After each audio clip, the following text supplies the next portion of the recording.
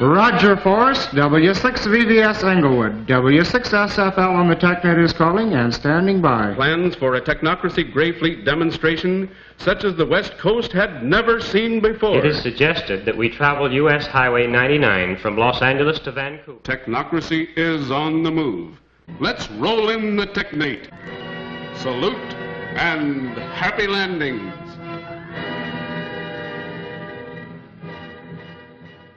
Today's dead idea? Well, it's not quite a dead idea, actually, and I'll explain that in a moment.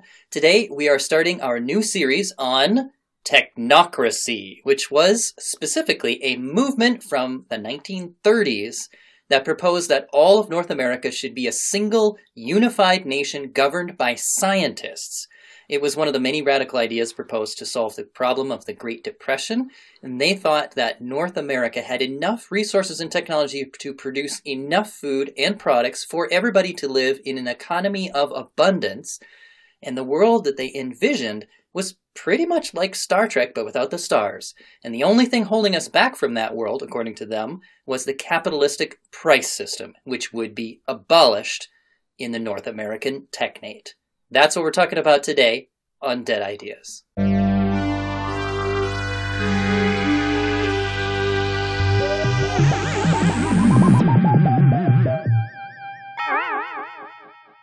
Hey, thanks for listening, everybody. The music we just heard was composed by Rachel Westhoff, my lovely wife, who has been stockpiling Kajagoogoo records in anticipation of the coming collapse of the price system. The technocrats of the 1930s predicted the imminent collapse of the dollar bill, the price system, the entire economy, but not just the economy, which had already been collapsed since the stock market crash of 1929, of course, but of the price system itself. That is, a whole economy run on the exchange of money. They thought it was all just going to take itself down because of various reasons we'll get into. And the way virtually all economies in the history of the world were organized was at its end, according to them. Yet, they were by no means apocalyptic prophets of doom. Rather, they thought that there was more than enough goods and resources for everybody to live in prosperity. But to have that techno-paradise, the one thing we'd have to give up would be the anarchy of the open market. And we'd have to turn administration over to centralized planning by those who knew what they were doing, quote-unquote, namely scientists, technicians, and experts. So in other words, basically, Rachel really doesn't have to worry. She's going to have plenty of Kajagoogoo albums once Bill Nye the Science Guy becomes the continental director of the Technate. Yes. Yes. So, yeah. With me today are some old and new co-hosts. We have John, star of our multiple Thanksgiving holiday specials. Hello, it's me. It's you once again. Famous from our Thanksgiving holiday specials. Thank you for taking time out of your busy schedule in Hollywood. I launched your career, so Yes. Thank you. I'm glad that you can have time for the little people again. Yes. And we also have a co-host, Ingrid. Hey. Hi. Thanks for being on the show. Ingrid, you were an economics major? I was. Yeah, and a Star Trek buff. I don't know how much I remember about either of those, but yeah, I dabble in both. Doubly applicable. Yes. So thanks for being on the show. Thank you. Excellent. Also, a quick note to listeners, announcement, we are doing a new portrait giveaway for the first 20 people to leave a review for us on Stitcher, specifically on Stitcher.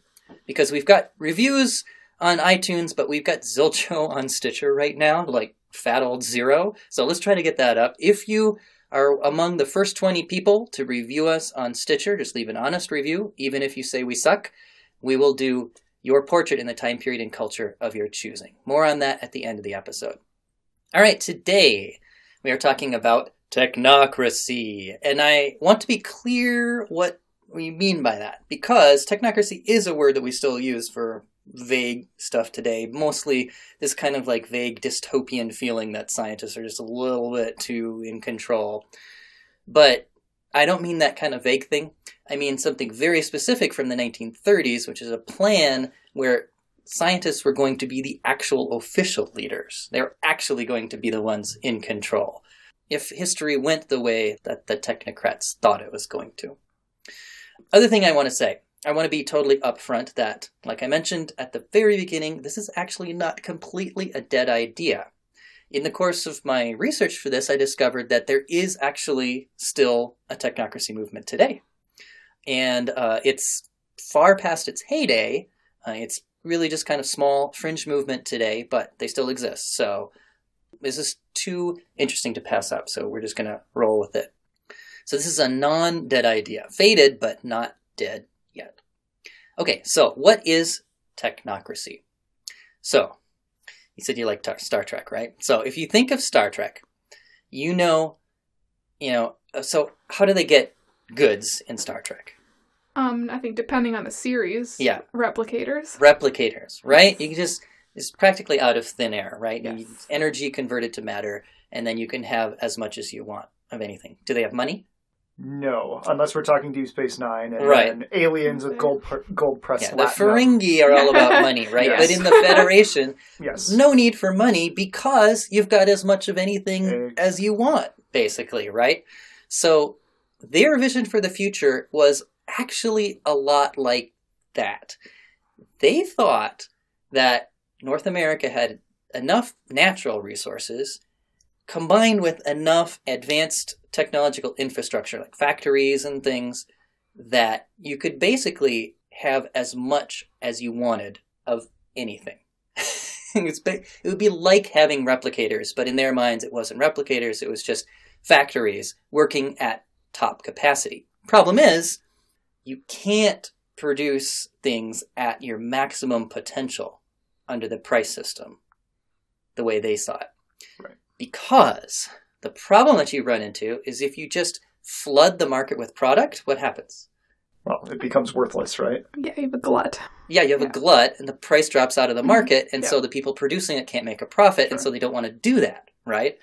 And the other thing that was stopping, that according to the technocrats was stopping us from having an economy of abundance, was the more advanced our technology becomes in terms of being able to produce things, the more people get replaced by machines, right? Sure. They called it technological unemployment. Mm-hmm.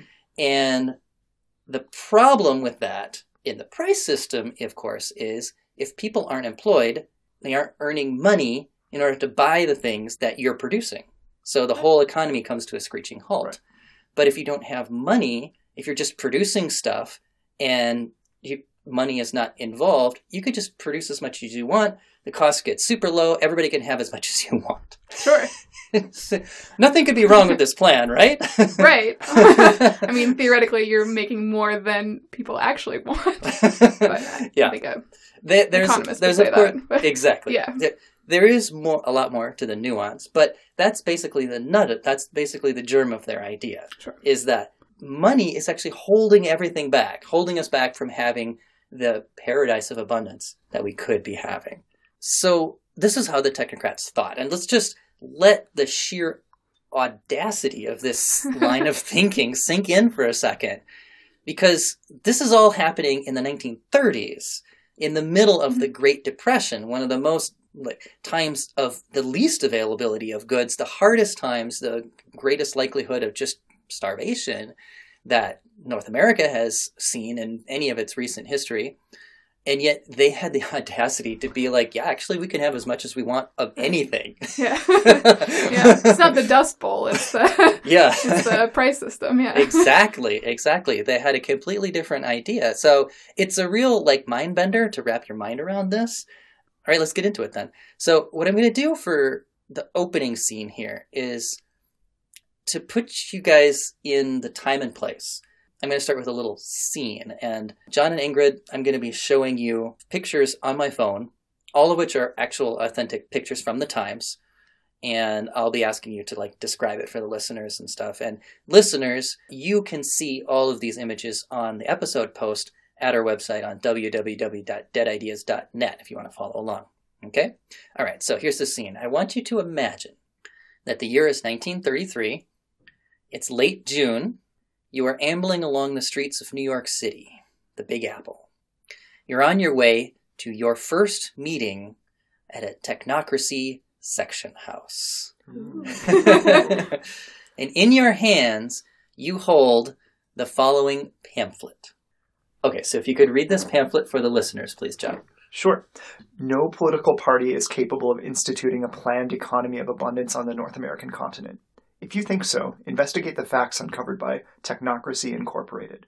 Functional control is imperative. That last bit, it's really creepy. It is. Functional control is imperative. Right?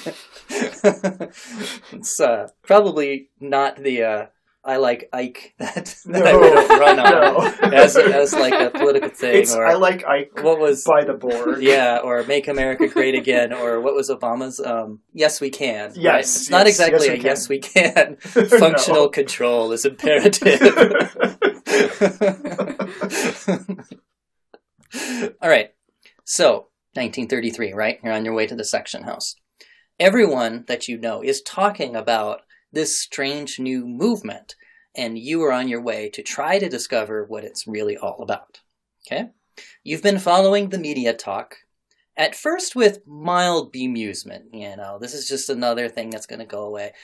You read the write-ups in Time Magazine, the New York Times, Harper's Magazine, Vanity Fair, Saturday Evening Post, Cosmopolitan, the New Outlook. All of those are actually real articles that I found. You even flipped through March's Judge magazine, which featured a peculiar... I always do. What? I always do. Because you always... I never skip an episode. Never skip an episode of Judge magazine, which featured a peculiar cover by Dr. Seuss. Ingrid, if you would describe this cover for the listeners. It's very colorful, very Seussian. Technocracy. Does that say number of judge? That's probably just like the issue or something. Okay. Yeah. And so you have all kinds of gears and gadgets and gizmos. And you have 3 men in top hats and pinstripes doffing their caps. Yeah. They're kind of like Monopoly guys. Yeah. They're definitely doing okay for themselves. And you got all kinds of dancing numbers and equations everywhere. Thank you. All right. So yeah, that was an actual cover by Dr. Seuss, Technocracy, right?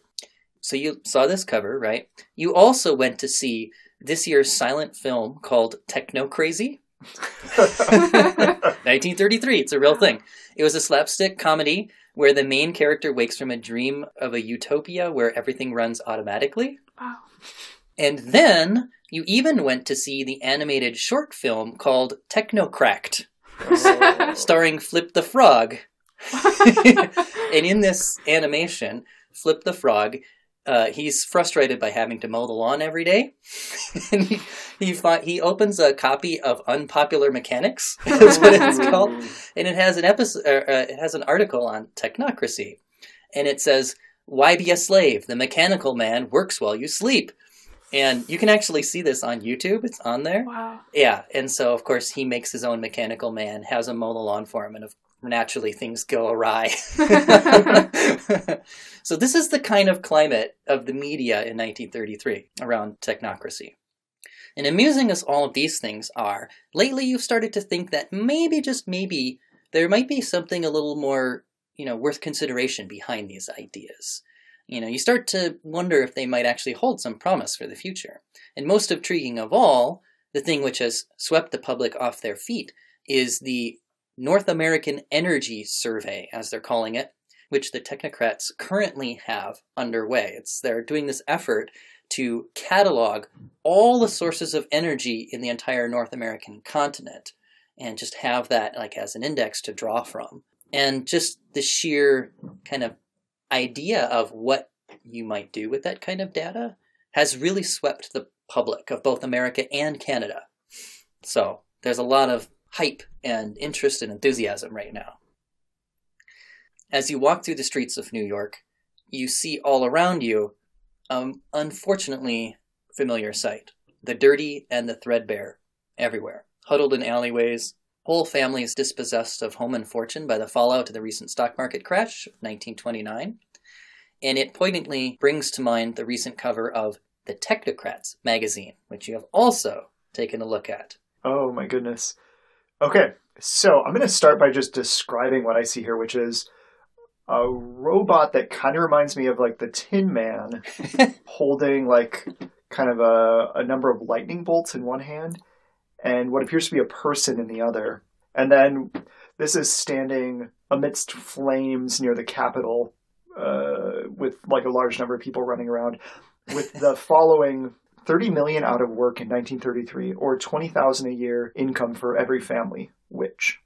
Right. Which one do you want? I don't know. I don't know. It's a tough choice. The market made its choice. So. Right. The invisible hand is wiser than I am. Yeah. So, with all of these things in mind, you enter Greenwich Village, where you've heard that all of this started. Apparently, it was here that an engineer, a giant of a man, literally 6'5" tall, this guy was huge, named Howard Scott, reworked the ideas of economist Thorstein Veblen. Meanwhile, Scott's neighbor living in the apartment above him, who was a writer named Harold Leb, also got interested, and they kind of started collaborating, and Leb gave it a little bit more of a palatable form in his book, Life in a Technocracy, what it might be like. So they had this a little bit of like a Three's Company kind of vibe, or like Seinfeld, where it all happens in one apartment and people just come over. So, anyway, finally you reach your destination, the section house. The Technocracy section house is marked by a large white and red symbol, which looks to us today, we would think that's a yin-yang symbol, but it's white and red. And they called it the monad. The monad. And it symbolized balance between, any guesses? Energy and John. Production. Oh, you guys are actually really close. Oh. Yeah, I was probably going to guess like man and nature, or it symbolizes balance between production and distribution. Oh, okay. Yeah. So you knock on the door of the section house, and it's answered, to your great surprise, by a woman. What? They're letting them do these things? First the vote, now opening doors. It's 1933, right? So, interesting. Perhaps it's true what you've read, that a full half of the technocracy movement is made up of women. Oh, wow. Yeah, interesting aspect of it. She salutes you, welcomes you in, and here is the scene that you see inside. Now, this picture is actually from 1942 or something. It's a little bit later, but it's pretty close to what it would be like. So we've got two rows of people. We got the men in the back and the ladies in the front. Pretty even split. All fairly young, I would say. They look pretty like young 20s, would you say? And they are saluting. And what they're wearing? Matching blazers? I was hoping it was lab coats. Right. Nope. Well, yeah, not lab coats. I guess that would make a lot of sense. But they had a kind of uniform. They would wear all gray. And in the 30s, it was probably more like gray breast coats, and both men and women. And then you'd have like a blue necktie, and you would have the red and white monad like as a lapel pin or something. Nice. In this case, they've got a little bit more 40s-y looking blazers on with like a monad badge. But Okay. yeah. And I don't know why they're all young in this picture and evenly split between men and women, but it spanned a variety of ages, especially in the early 30s, like 32, 33.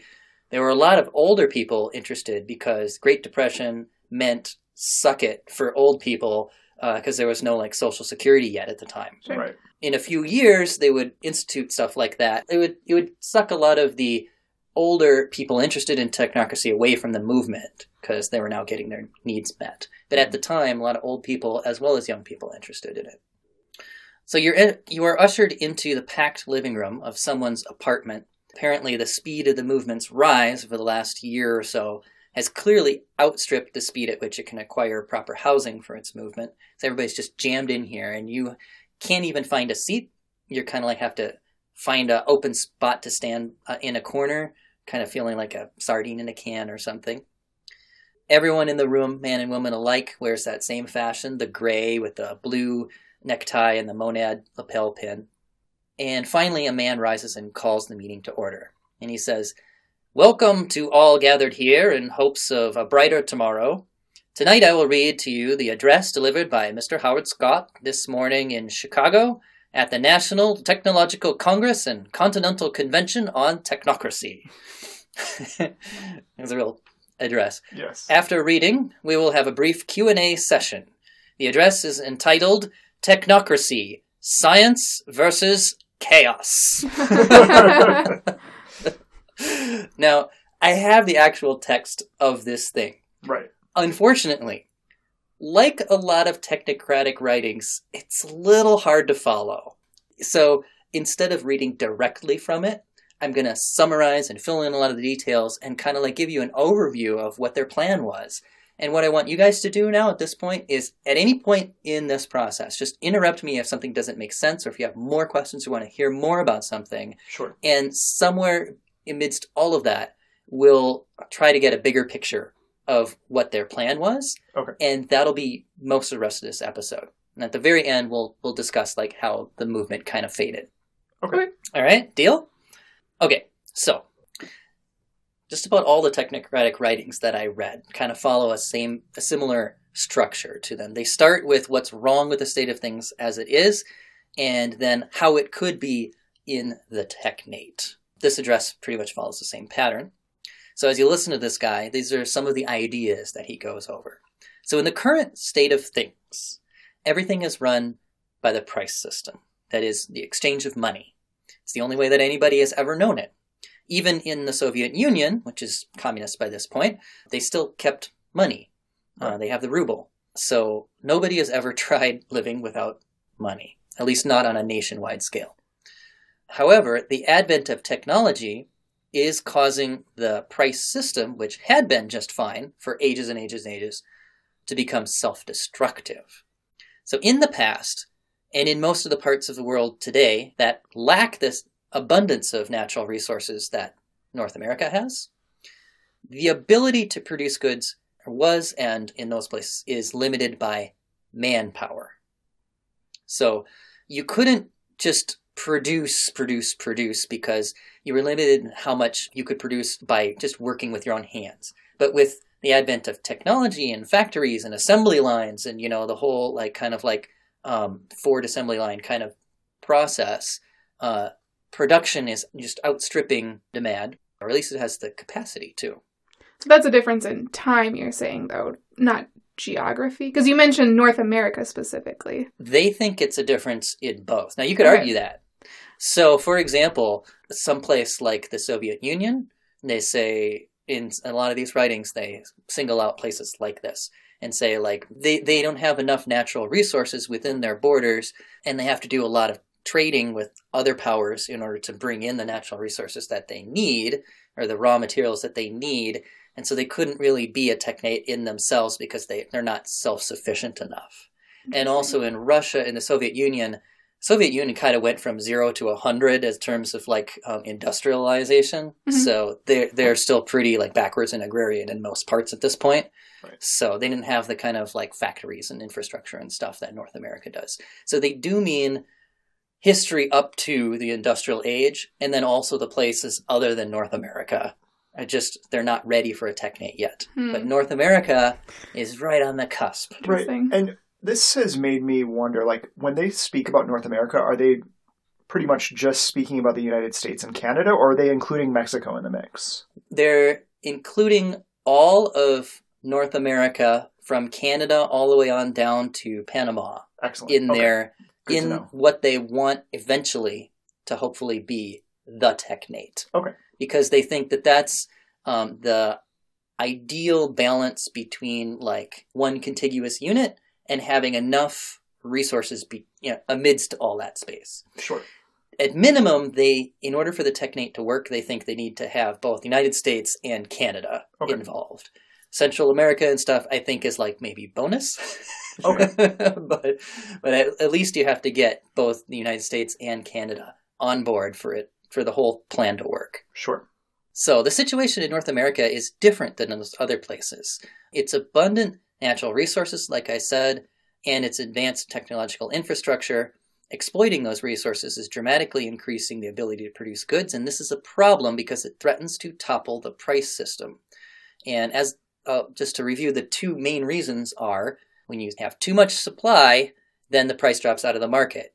And a capitalist economy naturally holds you back from doing what you could do. The second reason is technological unemployment thing, where if machines are putting people out of work, then they don't have money to buy the goods that you're producing, and that's a problem too.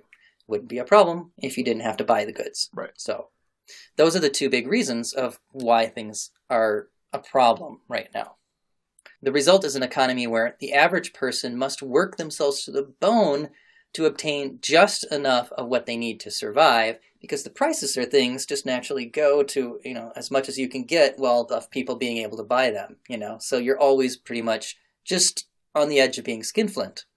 But it doesn't have to be that way. In contrast, the technocracy offers a vision of a very different world. In the technate, the price system is abandoned. There's no big business. There's no business of any kind. And there's no money of any kind. And indeed, the economy is actually centrally planned by a government that's run by experts who earn their positions not by courting financial backers nor swaying voters with charisma and stuff, nothing like that, but purely by appointment, purely on the virtue of expertise in their field. So appointment by whom, right? That's where you immediately run into challenges with this whole idea of avoiding favors and Yep. Did you have something else you wanted to say? I mean, similarly, I was going to ask if there were some versions of the technocracy movement where they felt that was compatible with democracy in the way that we think of it. They were pretty anti-democracy. Really? Okay. What they did allow is that the president could continue to be democratically elected, but the president would just not have any power and would just be a figurehead like the Queen of England is now. Okay. So, just to give the people something to focus on. They allowed for that. Okay. But otherwise they thought it's just stupid to let the average uneducated person decide who's going to run the country.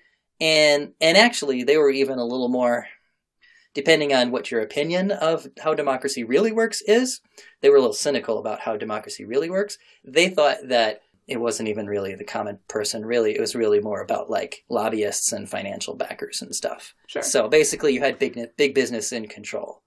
So now the question about who appoints the people who get appointed, the other people who got appointed who are above them.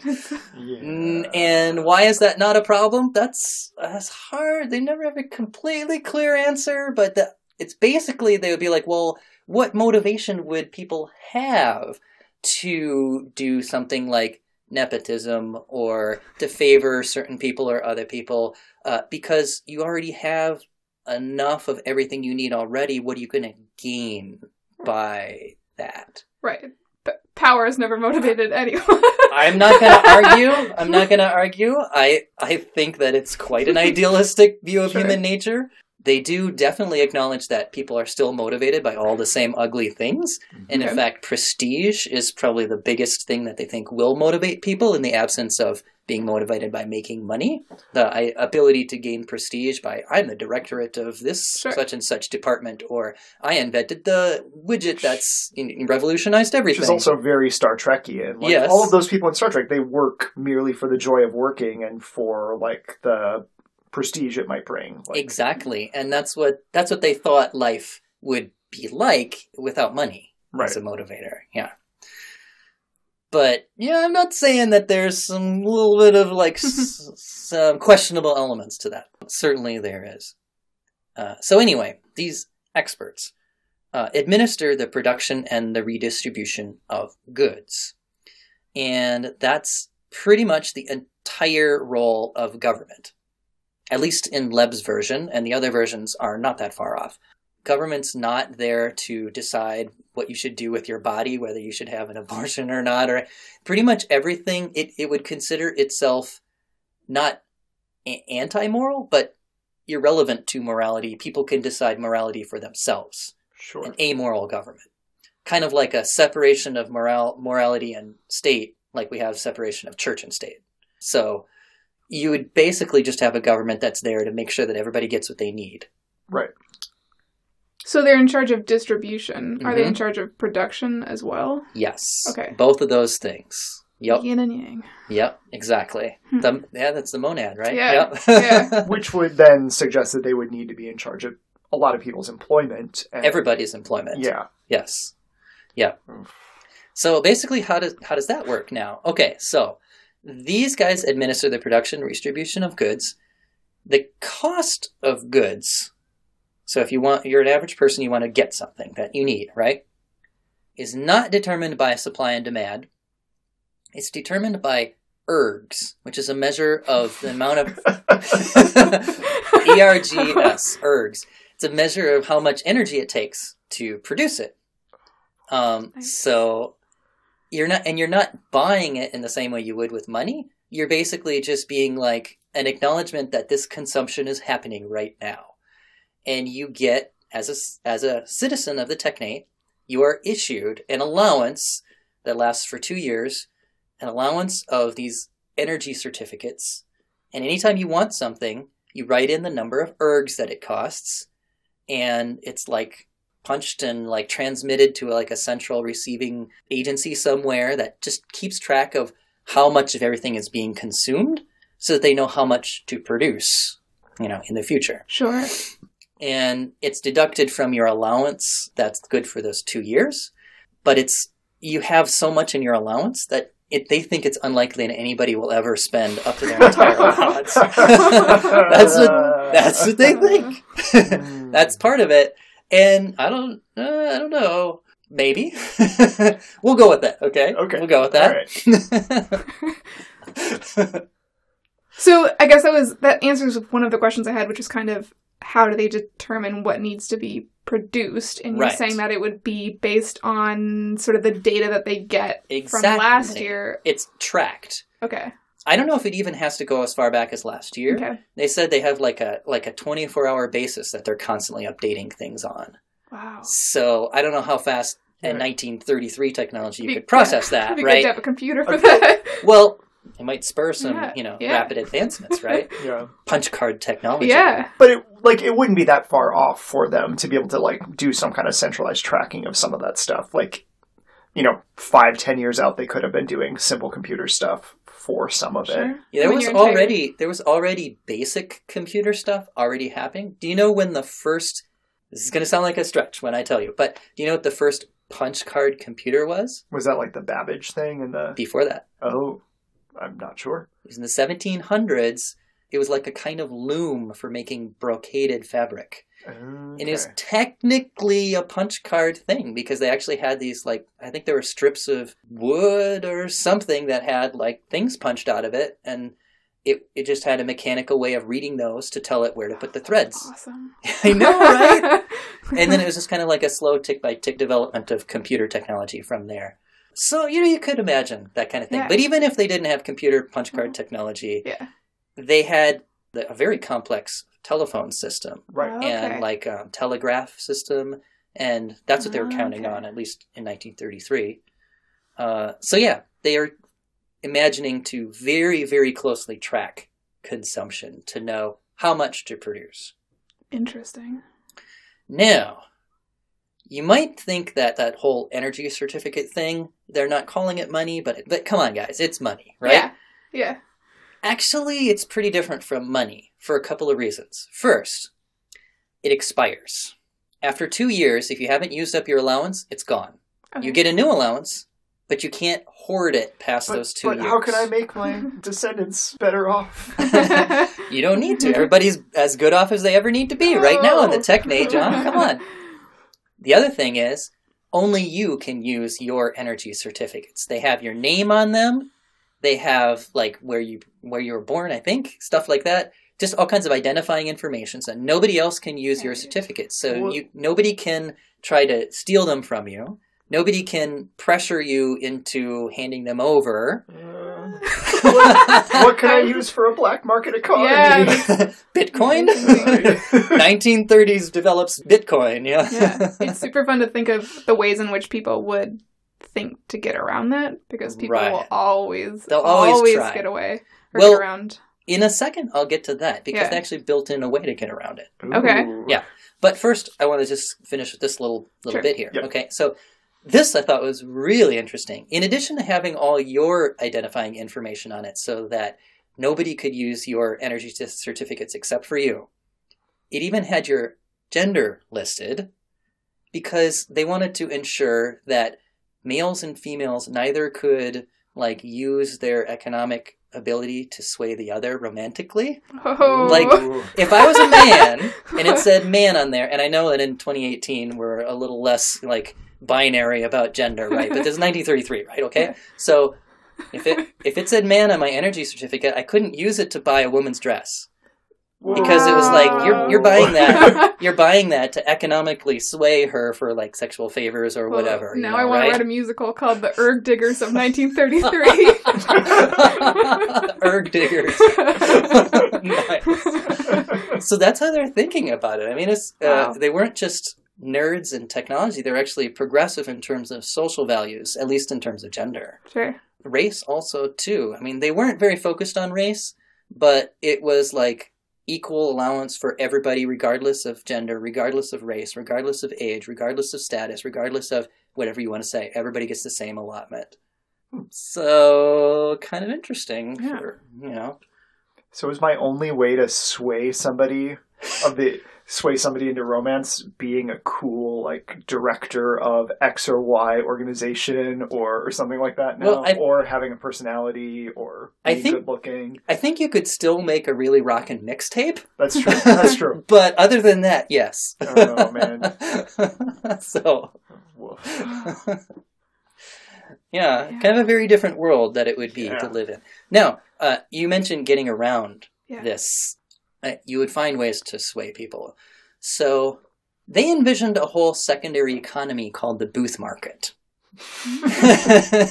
It's not the same as a black market because it's not at all illegal, but it's a secondary economy that doesn't involve this whole like energy certificate stuff. So in your little community, it's called an urbanate that you would live in. There'd be all these tiny little like 20,000-ish people, urbanates. Anyway, in your community, there would be a place you could go. And if you just were interested in like crafts or, you know, like fashion or whatever, and you made your own stuff using your own, you know, energy certificates to get the materials, and you just liked sewing or whatever, you could sell your stuff. And then you could barter with other people to trade those. Or you might even have some kind of like barter script. And so by that means, you can actually like get around the whole energy certificates thing. And they thought, it'll be fine. We're not concerned with this because people are going to have enough of what they actually need. They're not going to want to, you know, amass hordes of riches and stuff because you already have hordes of riches just as an average person. Sure, yeah. You know, you're not going to try and corner the market on homemade greeting cards at the Right, exactly. at your local urbanate market. Right. Now, if we do know our Star Trek, even if you're motivated just purely by prestige and stuff, things can get pretty ugly. So I do imagine that there would be some ugly moments. And the technocrats didn't really deny that either. They're just like, yeah, we don't really think that it's just going to be like a pure heaven on earth. Like, people are still just going to be ugly, but it's going to be better than it is now, is basically what Sure. at the end of their argument usually was for everything. It's like, yeah, there'll be a little bit of this corruption, there'll be a little bit of this, like, power-seeking and stuff, but it'll be better than now. Yeah. Yeah. The what do you got to lose argument. Yeah, basically, yeah. Come on. Just try it. Just try to switch the whole system over. Yeah. Now, how about your employment? Okay, so how does employment work? Oh, is So- it like the chip in Futurama? I forget how the chip works in They just Futurama. assign a job to you and implant a chip. Oh, and then right. You are only allowed to work that job. So it might have to be like a gear or a flywheel or something in Yeah, 1933. probably not a lot of implanted devices in the 30s. Not very safe. But, like we were saying before, the central, it's called the Continental Control, is like the centralized government thing. Yeah, it basically finds a job for everybody. It doesn't tell you what your career is going to be. As a child growing up, you get to choose, but you're kind of pretty closely tracked from an early age. You funneled into a career-oriented, technological-oriented school that gives you your skills that you need for your trade and so on. So kind of predetermined, but also you get to choose. You have choice along the way. So it's like the sorting hat kind of thing where it's like, you will be sorted, but if you really, really protest, like, I'm definitely a Slytherin. Come on. I'm not a Hufflepuff. Yes, maybe more like a steampunk sorting hat rather Yes. than a magic sorting hat. Yes. But yeah, it's just, kind of the similar principle.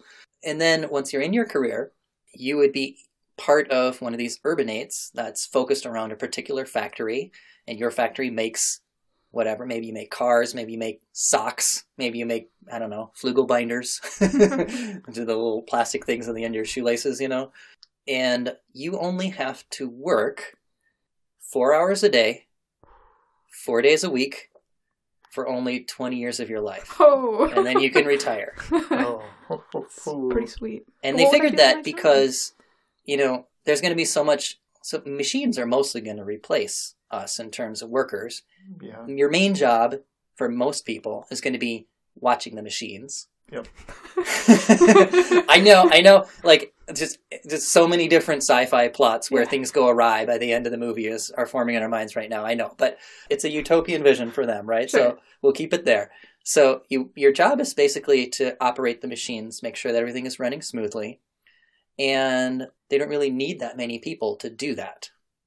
Now, if it was a price system, like I said, that would be a problem because people need to earn money in order to buy stuff, in order to keep the economy going, right? Mm-hmm. But in this case, not a problem. We only have enough goods production in order to keep you employed for 16 hours a week for 20 years of your life. Okay, then that's the case. Right. Have fun for the rest of your life. Sounds pretty good to me. Yeah. But what do we do? What are we supposed to do? With the rest of your time? Yeah. That is also an interesting question. Yeah. So you can do whatever you want, basically. Now, what will people do with their time? So maybe people will turn to drink. That's what they said. I Better than spending time with your family. But you would just, as a society, address that in a medical way. Like for people who take it to excess, they would kind of find out what's wrong, give you some therapy, and just kind of, deal with it that way. So that brings up an interesting question to me. Had prohibition been abolished yet? I don't remember when that... Oh, okay. So it was 1919 when prohibition started. Yes. Let's find out. Okay, because I just remember when it started. I never can Right. remember when it actually ended. Yeah, I remember 1919 because that's root beer, right? Yep. It started because they were making beer and then they had to make root beer. 1933. Oh. Interesting. Yeah. Okay, so right the time that we're talking, prohibition is lifted in the United States. Okay. Yeah. So, anyway, they were like, yeah, people might turn to drink, but they're already turning to drink. Mm-hmm. And anyway, they'll have most of their needs met, and most of the ugliness of, substance abuse is out of desperation. So it won't be as bad as it is now because people won't be desperate. They'll have everything that they need. Same thing they thought with crime. Mm-hmm. Maybe some people there'll be some crime, but a lot less crime than now because it's mostly out of desperation. Yeah. It's a fairly progressive viewpoint, I would think, for that time. They also thought, we don't need to actually do any capital punishment or any traditional punishment at all. Yeah. It would rather be dealt with in a medical way. Ooh. What's going wrong with you in your life that's causing you to act out like this? So that sounds super progressive, but I'm also picturing really, really horrifying ways that it might go. Oh, I know. 30s era, psychiatric treatments or what Yeah. have you. Right. 30s, yeah. An asylum for, somebody who is just shoplifting. Yeah. When they, just for the thrill of it, because why would you shoplift? Oh, but why would you totally. shoplift now, right? Because you usually have enough money if you're a shoplifter, but you just do it for the thrill of it, right? Depending. Yeah. Yeah. Of course, yeah. And obviously, all of these things could spiral into those kinds of, dark sci-fi things. Right. Any utopia is, Right. razor's edge away from dystopia. So We're so attuned to taking it in a dystopian direction Yeah, now that, it's just the easiest things for us to think of. But anyway, let's see. So what else can I say? So as a result of all of this system, advances in production are basically not held back because there's no danger of price drops due to an oversupply of product. Prices are not based on supply and demand, only on how much energy it takes to produce them. Nor is technological employment a problem because people don't need to be fully employed in order to earn money to buy what they need. And they're given the means to obtain what they do need by these energy certificates. Meanwhile, they enjoy the luxury of a much reduced work week. Theft and exploitation are impossible, quote unquote, because energy certificates are not transferable between people, and government officials can't be bribed for the same reason. People live lives where none of these things are really problems, where their needs are met by an economy of abundance, and where they have ample free time to pursue scientific, artistic, and other pursuits at their leisure. That's the vision of technocracy. So, yeah. What else do you want to hear about? I'm sold. I had my doubts at first. So what happens, like, how do you... This is a big question in Star Trek, too, right? Yeah. How do you trade with people who don't follow this abundance economic system? Like, how do you, like... we're making a ton of refrigerators here, and they want them in England. Like, do they give us money? Do we just barter? Like, what the hell? Like, what do we do? I'm glad you asked that, because that's a really interesting thing, too. So first of all, what's the technocratic view on foreign trade? The technocratic view on foreign trade is, it's really, really weird what we're doing now. Basically, you try to sell as much as you can as exports to make money, right? Right. But in their view, anything going out of the country is a loss, and anything coming into the country is a gain. So why would you do that? Oh, so we are just going to be insular for trade, but we're going to have people whose jobs is piracy, where they bring goods in from other countries, right? Well, No, okay. no. So they would say that you might have a few people being pirates, but most people wouldn't, because why would they need to, right? But let's say... and they did have examples of this. Let's say that there's something that could be produced more cheaply abroad than inside the technate. Okay, and they gave the example of manganese. It was easier at the time, apparently, to produce it in the Soviet Union than in North America. They said, not a problem.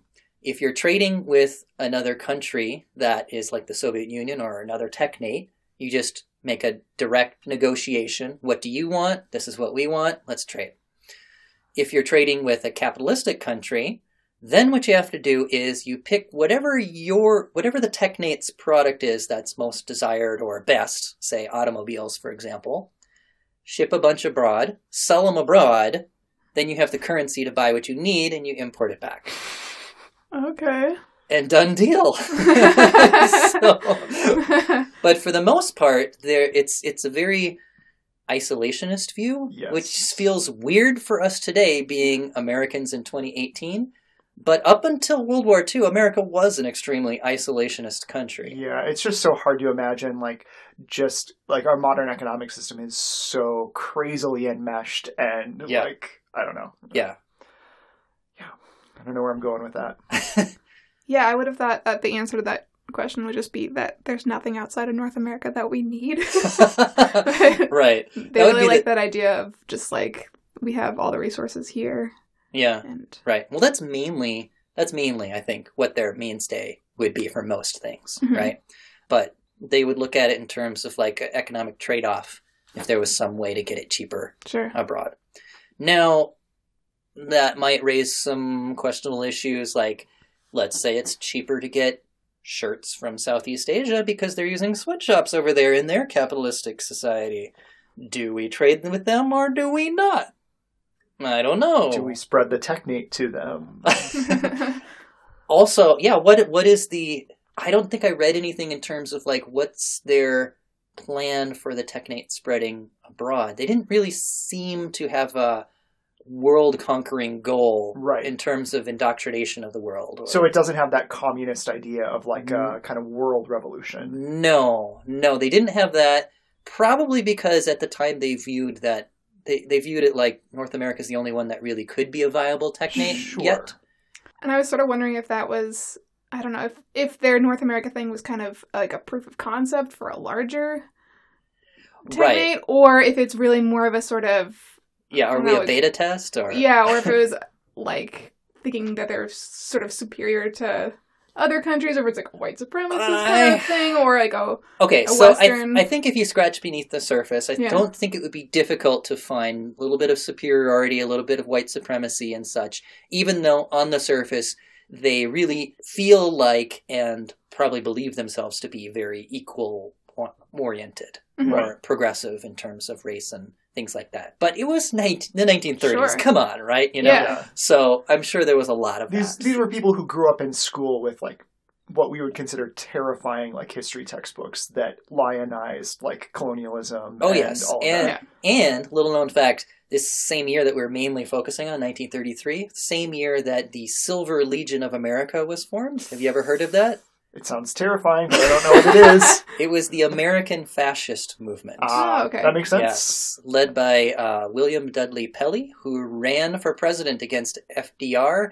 Not the main opponent against him, but one of the people on the ticket in 1936. Ooh, He didn't gain hardly any vote, but right. it was a thing. They were called the Silver Shirts. Yeah. And it's a little bit kind of like creepy to compare like the gray shirts of the technocrats to the silver shirts of the fascists at the time. Yeah. But nothing I found actually suggested that they were mimicking each other or related in No, any I way. don't see much. So make with that what you Yeah. will. Right. So yeah, everything shakes out. I mean, except for the whole like technocrats being in charge by appointment, a mysterious appointment and all. Yeah, everything else. These are people Right. who really believe in meritocracy. I Yeah. guess. Where Yeah, it's yeah. just like, Yeah, right. Yeah. Well, I mean, I think at the end of the day, the bottom line is, like so many things, even if there's some corruption and tyranny, okay, let's just admit some corruption and tyranny. Let's just say we do, hypothetically. There's probably way less than in the capitalistic Right. democratic And society, that's, right? That's a realistic and kind of emotionally mature way of looking at it, where it's Mhm. like, we can't make heaven on earth, but we can make improvements. Right, And, yeah. that's fair. So there were a couple of reasons why this didn't actually happen, though. So if you're ready for it now, we can move to the last part of the episode, which is how did this idea fade? It didn't die, as we said before, but how did it fade? Sure. Yeah. Okay, so it wasn't really any one thing. It was a combination of things. Okay. So the technocracy movement reached its zenith of mass movement kind of appeal around 1933, 1934. At one point, one technocratic organization claimed as much as 250,000 members, and that was just one of the several technocratic organizations. But even in its zenith, the public was already starting to tire of it. And an editor in the New Outlook noted that the technocracy got onto the floor of Congress just 28 and a half hours before it was used as the basis for a radio skit by Eddie Cantor to advertise a brand of coffee which apparently dates rapidly.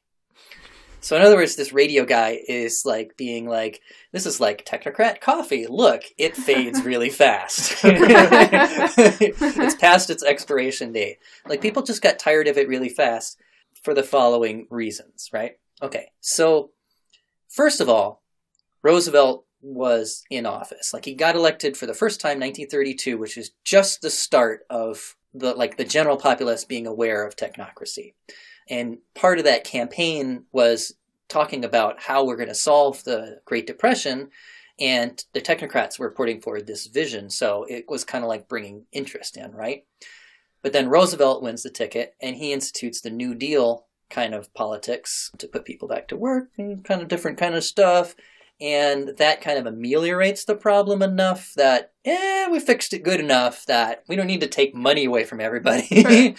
That people start to lose a little interest in And that radical vision. That's the thing. I think when people talk about these kinds of radical shifts, they sound really great. But for most people, a Band-Aid fix is going to be so much more palatable because it doesn't require them to shift around their entire paradigm of living. Yeah. I mean, the main thing about technocracy is this.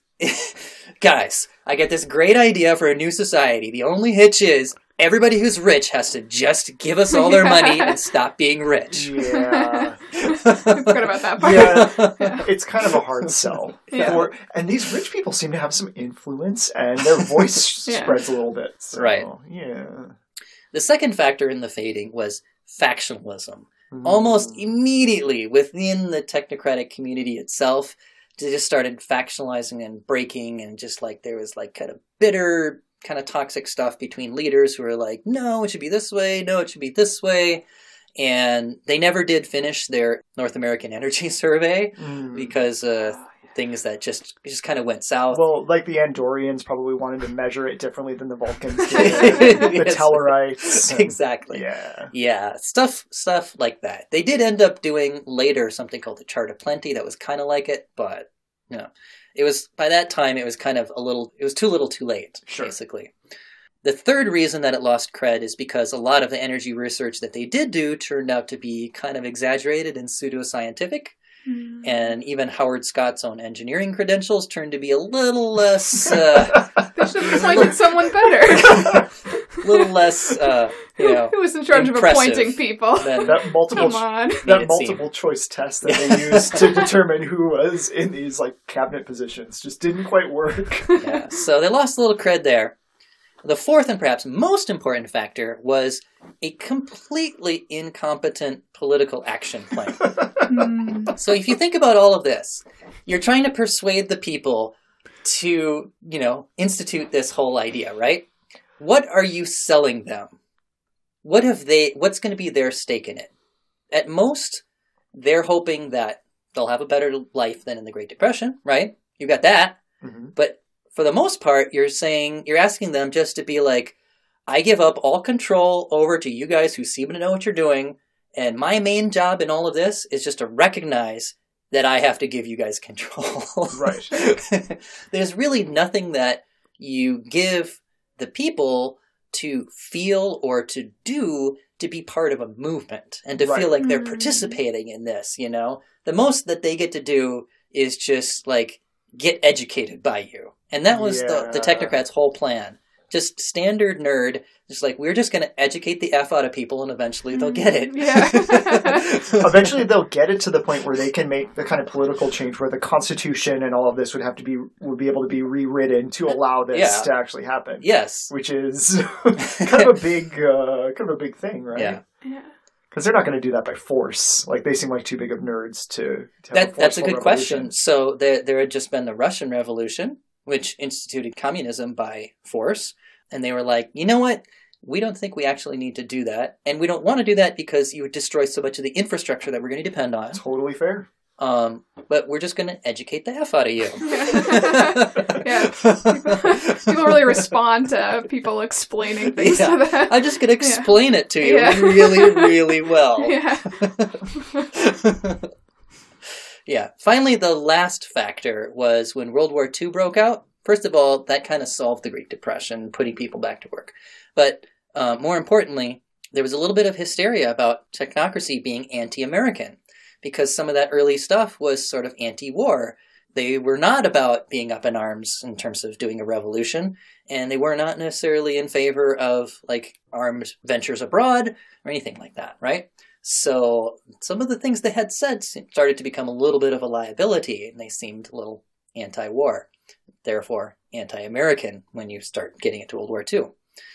Actually, it turned out that the technocrats turned out to be some of the most pro-war people in the whole war. In fact, they put forward a proposal for total conscription.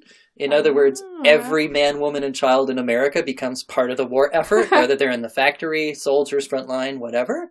And they even came up with like a new idea for an advanced bomber called a flying wing that would be more efficient or something. I don't know.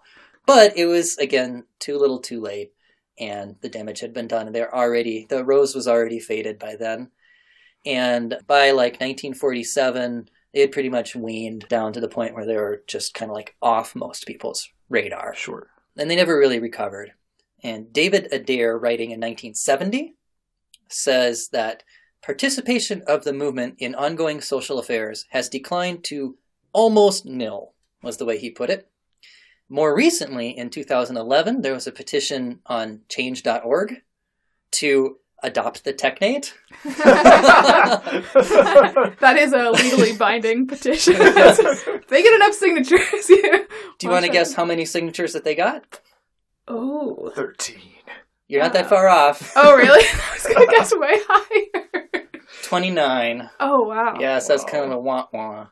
Wow. So, But there's occasional modern interest, though. Well, that's the thing. There's a lot of modern political ideas that are very close to what they're talking about. Like technological unemployment leading to like universal basic income is huge, and that's on everybody's lips. But the idea of like completely rewriting the government to do it is not something that's palatable to a lot of people, I don't think. Yeah, I think you'd have a lot of Trumps and other Trump-like people that are very wealthy. I don't mean to pick on any particular party, because Roosevelt was fucking rich too. Yeah. And he was the opposite party. Totally. Right? So, and it's more of just this thing where it's like, for most people in general, incremental changes are a lot easier to accept. Especially like, it's really hard to pull off like a gigantic change like that if it's not a violent revolution that has a good chance of failing and leading to tyranny. Yeah. And like, so I could see like Denmark experimenting with universal basic income, and even for them it would seem kind of tough. And I don't want to pretend that I know like all of this stuff about it right now, but like these ideas, some of them are really interesting and could be put to use, but it's just like... It's one of those things that I wish that life was a computer game and I could just do a save point and then try it and then go back if it didn't work. Totally. Then I would totally go for it. Yeah. So one of the most interesting recent things that I saw was on the website for Technocracy Inc., which still exists. And it is called Technocracy Inc. There was actually this presentation. You can watch the videos of it, called Transition Plan 2016. And it's still really just not really a transition plan, not any kind of like, how's the government going to change over? It's really just how do we educate the F out of people. But one of the things that was interesting about it is they updated some of the ideas, especially in terms of what things cost. So before it was purely based on how much energy it takes to produce something, right? But now in 2016, we have environmental crises and things like that, and they're starting to think about it in a little bit different way, and they're adding into the calculations, okay, what's the environmental impact? Sure. So, that, raises the cost if it has a higher environmental impact, lowers the cost if it has, etc. So still there's kind of it's a fringe movement, but they're still thinking about it. There's people out there that are, So you could argue that our current economic system does not factor that in. So, one might argue. Yeah. That would be a whole other episode, but I notice I do not disagree. No. All right, well, we'll finish up for today's episode. We've got more coming up. Next time, we're going to hear from the writings of technocrats themselves. We're going to hear some snippets and some snark from actual technocratic writers. And then after that, we are going to indulge in some alternate history in our third episode, where we try to imagine how could this have really come about? What would an alternate historical timeline be where the technate succeeds? With no save points. With no, we're playing on Iron mode or whatever you call that. Yes, Iron Man. You can't Iron Man mode where you can't go back and like reload. Yeah. Yeah. So that's what's coming up for the rest of our series here. Join us in the ensuing weeks for that. Meanwhile, big announcement, like I said at the beginning, we are doing a new portrait giveaway. We're doing a drive for reviews on Stitcher, specifically Stitcher, because like I said, we suck at Stitcher reviews right now and we want more. So the first 20 people to review us on Stitcher will get their portrait done in the time period and culture of their choosing. I will do you up as a gray breast-coated technocrat with a blue necktie, saluting the monad, and progress and a brighter tomorrow. Functional control is imperative.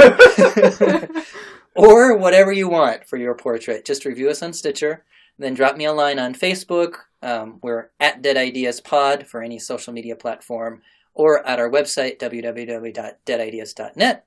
And you can send what you want to be drawn as well as a photo that I can work from, and then I will make you look awesome, I promise. I did John as a Warhammer Wolf something. Yeah, Space Wolf? Space Wolf from Warhammer, yes. And you can see lots of other examples on our website. Ingrid, I should do you too. I usually do one for everybody who comes on the show, so whatever you want. I'd definitely like to be a technate. A technocrat? Perfect. You can also support the show on Patreon. 5 energy credits a month gets us, helps us keep pumping out quirky new content like this sold on the booth market. And gets you a portrait as well, plus ad-free episodes. So show your support, www.patreon.com/deadideaspod for a better show and a brighter tomorrow.